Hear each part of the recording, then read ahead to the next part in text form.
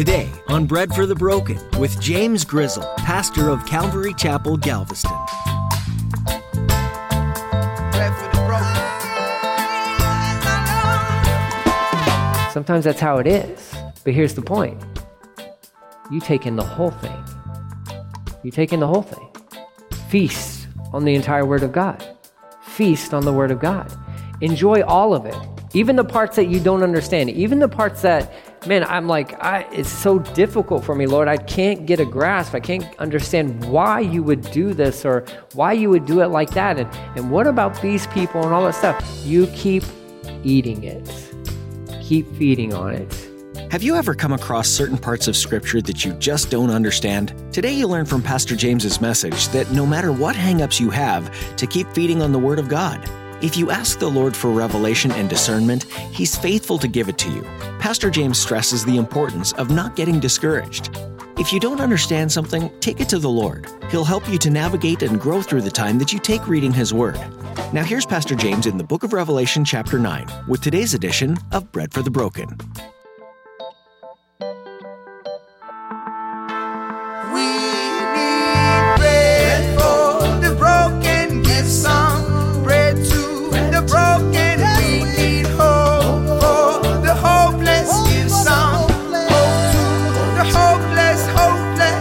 Bread for the broken.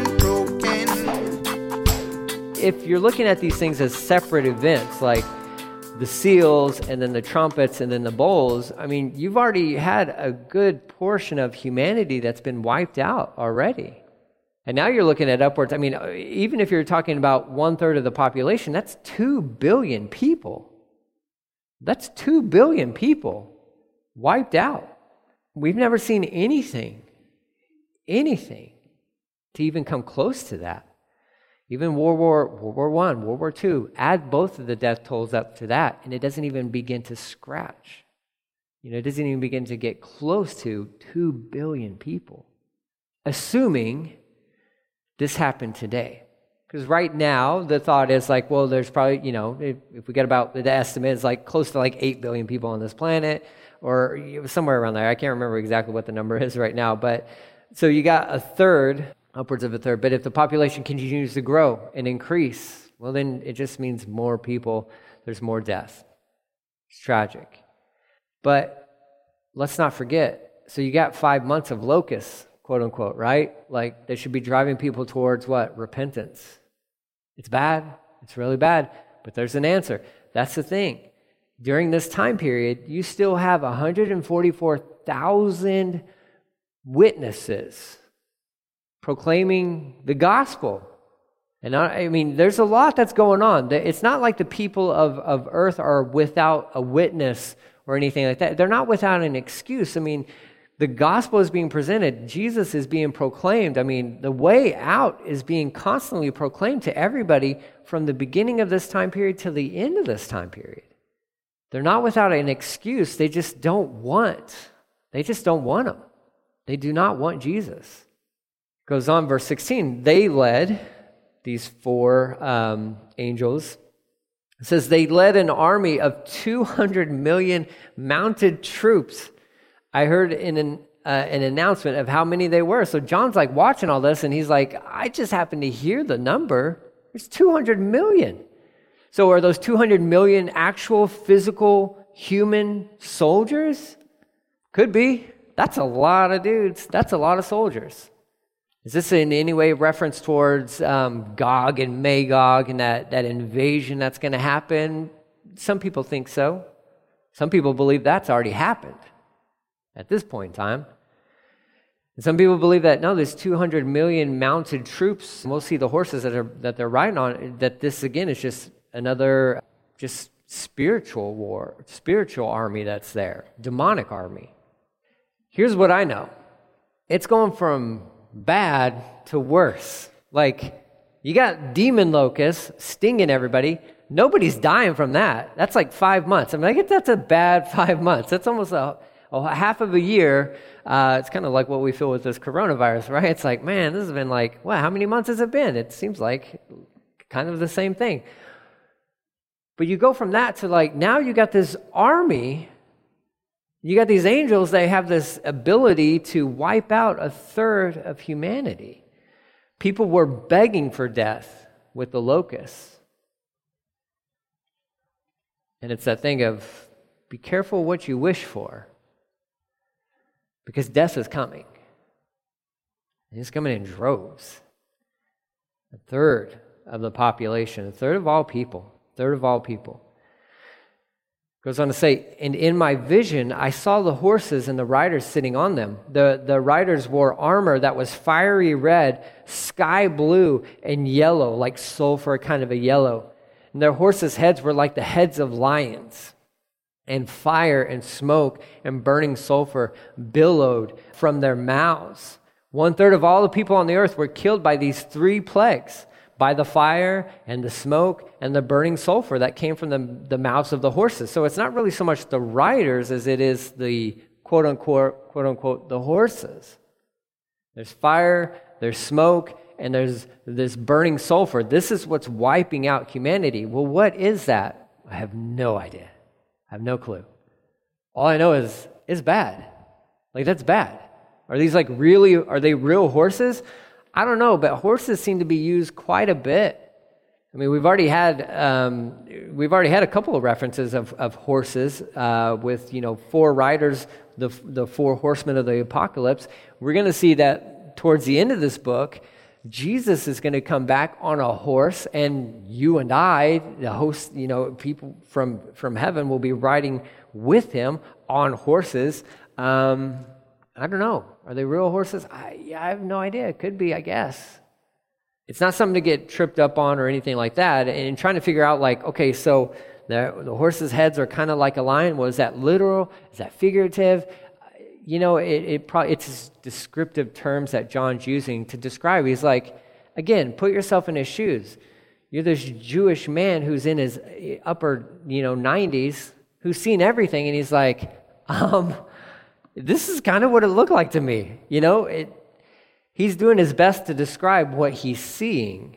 The point of it is not what these things really are, though. See, that's where we tend to get tripped up on, because we just got to know. We got to know. I got to know what this means. Is this literal? Is this figurative? Don't miss the point, because the point is this. Remember, God is in control. He's in control. And even the scariest things that maybe the enemy has to throw at you, he technically can't touch you only if God really allows him to. I mean, read the whole story of Job. Job went through a tremendous amount of suffering because God was bragging about Job to Satan. Have you considered my servant Job? Satan's like, oh, he only follows you because you bless him. If you took away the blessings, he'd curse you to your face. God's like, all right, well, let's check it. Let's see. And then poor Job's just down there, ignorant as can be on planet Earth, like, just thinking it's another day, right? I'm going to make some sacrifices for my kids and all this stuff. And then those kids are gone. Those things are gone. Everything is gone in his life. He goes through a rough time period. And Satan was allowed to, and God had told me, he's like, you just can't kill him. You can't take his life. And we're thinking no, that's not right, God. No, that's not right. That's not okay for you to let Satan do this to us. And he's like, well, did you read the whole story of Job, though? Because you really have to read the whole story to understand and to see the beauty of the book of Job. We're at the end, as God has a little powwow with Job. It says, Job, you've been talking this whole book. Now it's my turn. Let me ask you some questions, Job. Where you been? When I laid the foundations of the world, where were you? Where were you? Hey, when I made all these animals, where were you? You got all these answers. You got all this stuff. You got all this people, church people. You got all this wisdom for God and everything. But where were you when he made everything? You didn't exist. You didn't exist. And you don't exist unless he creates you. Period. Right? And then God lovingly deals with Job, and then God blesses Job. You read the end of that story, and man, it's like, did he experience loss? Absolutely. Absolutely. Did God bless him and restore a lot of... Man, yeah, absolutely. It's a beautiful story. It's a tremendously beautiful story. The whole point I think that we need to hold fast to concerning as we go through the book of Revelation is this: God's in control, and bad things will happen. But none of it happens beyond God's control, okay? So you could trust him. You could read the book of Revelation, study through this thing, and you can walk away with it with this one thing. Lord, I know I can trust you. I know that I can trust you. Because you can. You can absolutely trust him. So he's describing these horses and the plagues and how they're taking out people and all this good stuff. Verse 19, the power was in their mouths, but also in their tails, for their tails had heads like snakes. That's just a weird, a weird horse thing. It's got like its head looks like a lion, but its tail is like a snake. Just weird stuff. But it's just showing like it's got the power to injure, the power to inflict pain upon people. But here's the deal. Verse 20. The people who did not die in these plagues still refused to turn from their evil deeds. You would think, right? I'm like, I see the demon locust flying at me. I'm like, Jesus, I'm in. Like, get that thing away from me. Like, I surrender. I'm done. I'm good. And even if it wasn't, the locust wasn't enough for you, you see these horses and the riders, and they're killing everybody. I think I'm going to rethink my life choices. I think I'm just going to, Jesus, can we have a come to Jesus meeting? Can we do that like right now? People still, they refused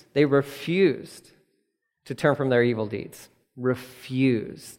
Flat out, just as witnesses are telling them, hey, you don't have to suffer. Hey, you don't have to die. Hey, you don't have to get stung by these locusts. There is a way out.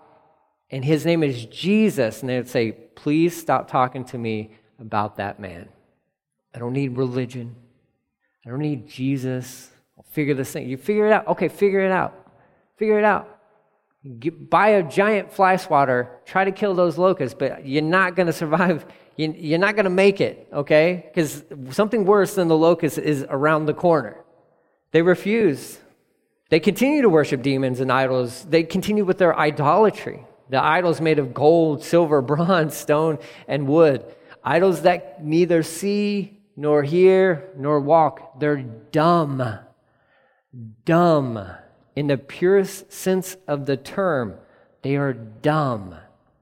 They are made out of elements that don't exist unless God has created them. We're worshiping creation and not the Creator. There's a danger there. So they don't repent of their murders or their witchcraft, their immorality, or their thefts.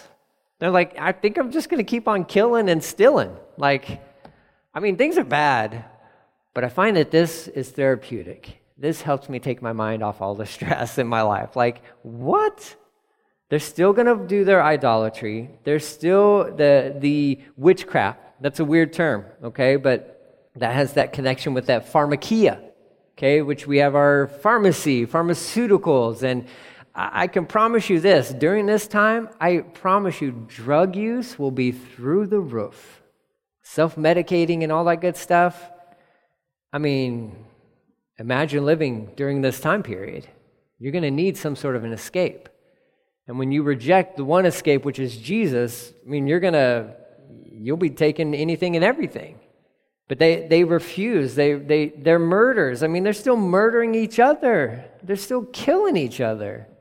They refuse to repent. Chapter 10. It's only 11 verses.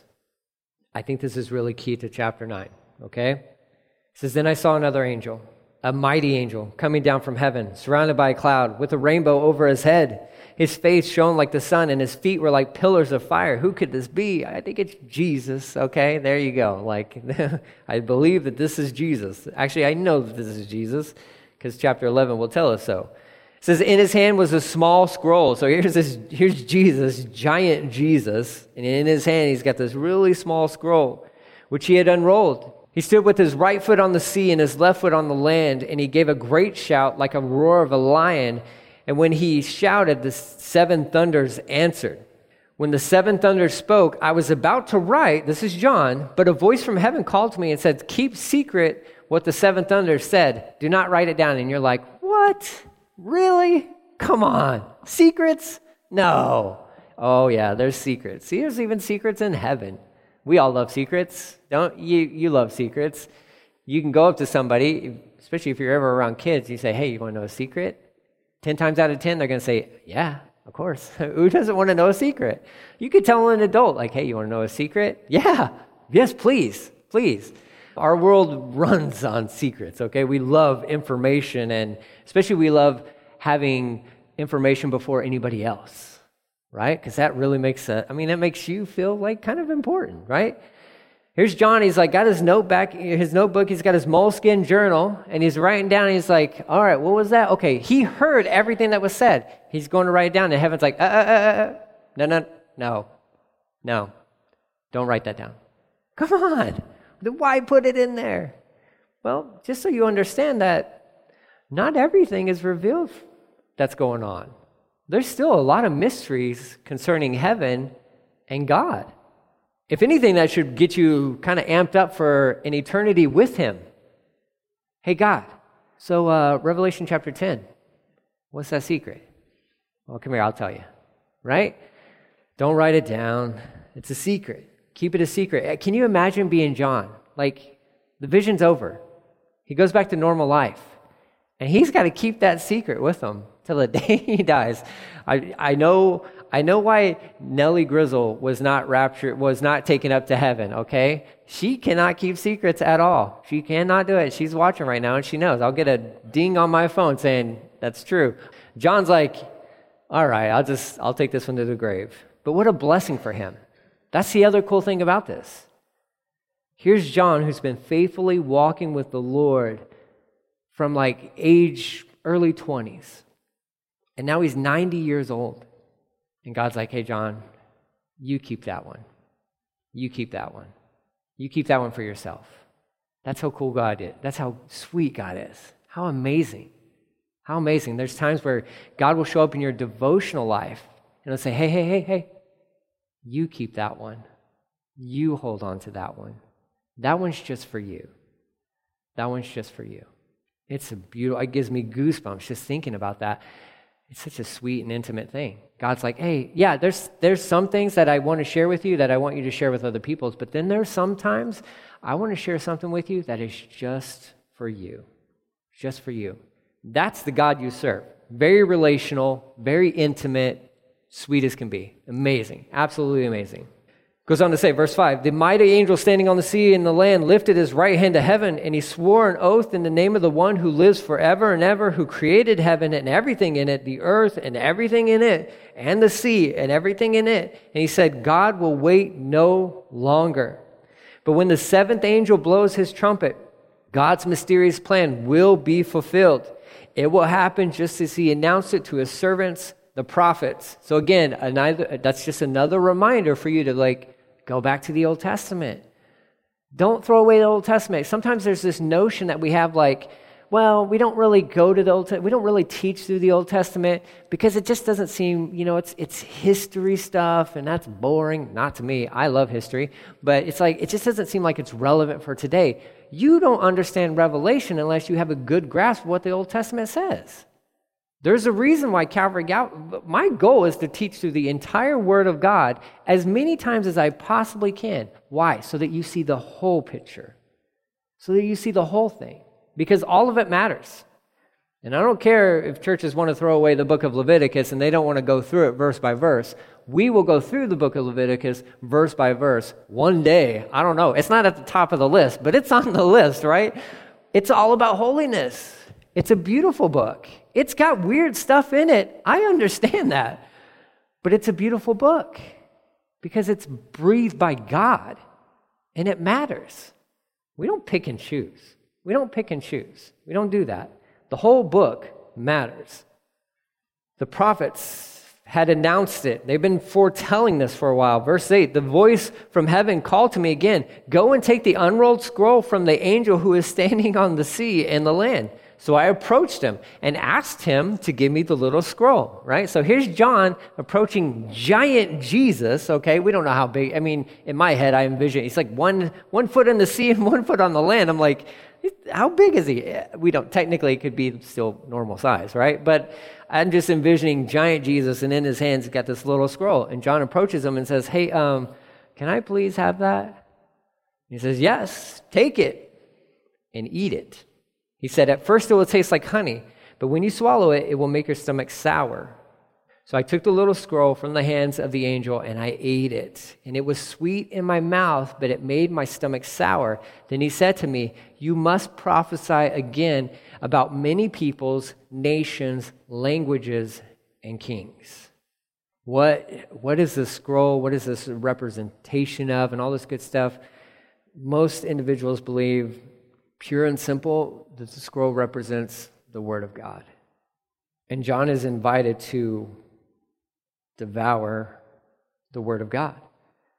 And Jesus is very honest with John. And he's very honest with you. You're going through the book of Revelation. You're almost halfway through this book. He's very honest with you. He says, listen, there's going to be times you're going to take this in and it's going to be as sweet as honey.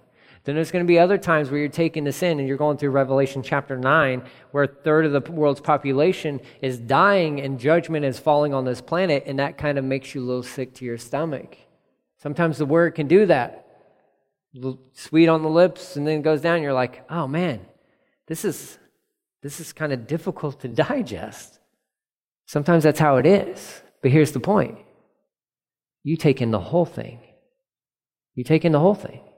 Feast on the entire Word of God. Feast on the Word of God. Enjoy all of it. Even the parts that you don't understand. Even the parts that, man, I'm like, it's so difficult for me, Lord. I can't get a grasp. I can't understand why you would do this or why you would do it like that. And what about these people and all that stuff? You keep eating it. Keep feeding on it. Keep feeding on it. I think that was the point for John. I think it's an application point for us. I mean, I know that there's a whole lot more to this little chapter here, but as just a pure and simple application point for us today, I would say this. You go through a book that's like Revelation, which can be sometimes difficult to swallow, for sure, right? I mean, it's sweet. We know the end of it all, like Jesus wins. We win because we're connected to Him and all that good stuff. But ultimately, you got to deal with a large part of humanity dying because they reject Jesus. I don't care who you are. That's hard to stomach at times, right? I mean, it just is. Unless you're cold and callous and you don't really care about people, but then you're not representing Jesus, you know, because even God Himself says, I don't wish for the wicked to perish. I don't wish for them to perish. I mean, God's goal is for everybody to get saved, but not everybody's gonna get saved. But God's not like, woo, celebrating the loss of a, third of the human population. He's not cheering that on. You don't see that. You don't hear that. Why? Because God doesn't want the wicked to perish. He wants them to repent and come to a saving knowledge of Him. So we should feel the same way. We should feel the same way. And you do feel the same way when you just keep feeding on the Word. You just keep feeding on the Word. So I think that's a good little reminder for us. Almost at the halfway point of Revelation is just, you know what? Just keep feeding on the Word. Just keep feeding on the Word. The sweet parts and the bitter parts. The hopeless, bread for the broken. You've been listening to Bread for the Broken with Pastor James Grizzle. We're so glad that you joined us as Pastor James teaches through the book of Revelation. Some days it may feel like the choices you make don't really matter in the long run, but the book of Revelation teaches us otherwise. There will come a day when the decisions you make today will impact your future. There will come a day when all that is evil will be cast away, and the darkness will no longer have dominion. So take a moment and think about your life. Are you making decisions that are good and holy, or are you making decisions that will hinder your relationship with the Lord? If it's the latter, be encouraged. God doesn't leave or forsake.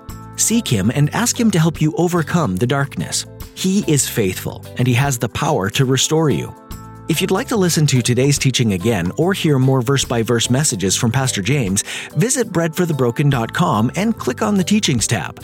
While you're at our website, you'll also be able to learn more about the church behind this ministry, Calvary Chapel Galveston. If you're ever in the Galveston area, we'd love to have you visit. For directions and service times, just visit breadforthebroken.com. We'd love to hear from you too, so send us a quick note in the contact tab at breadforthebroken.com if you've been blessed by this program. There's still a lot to learn from the book of Revelation, but that's all the time we have for today. Thanks for tuning in, and be sure to join us next time for Bread for the Broken.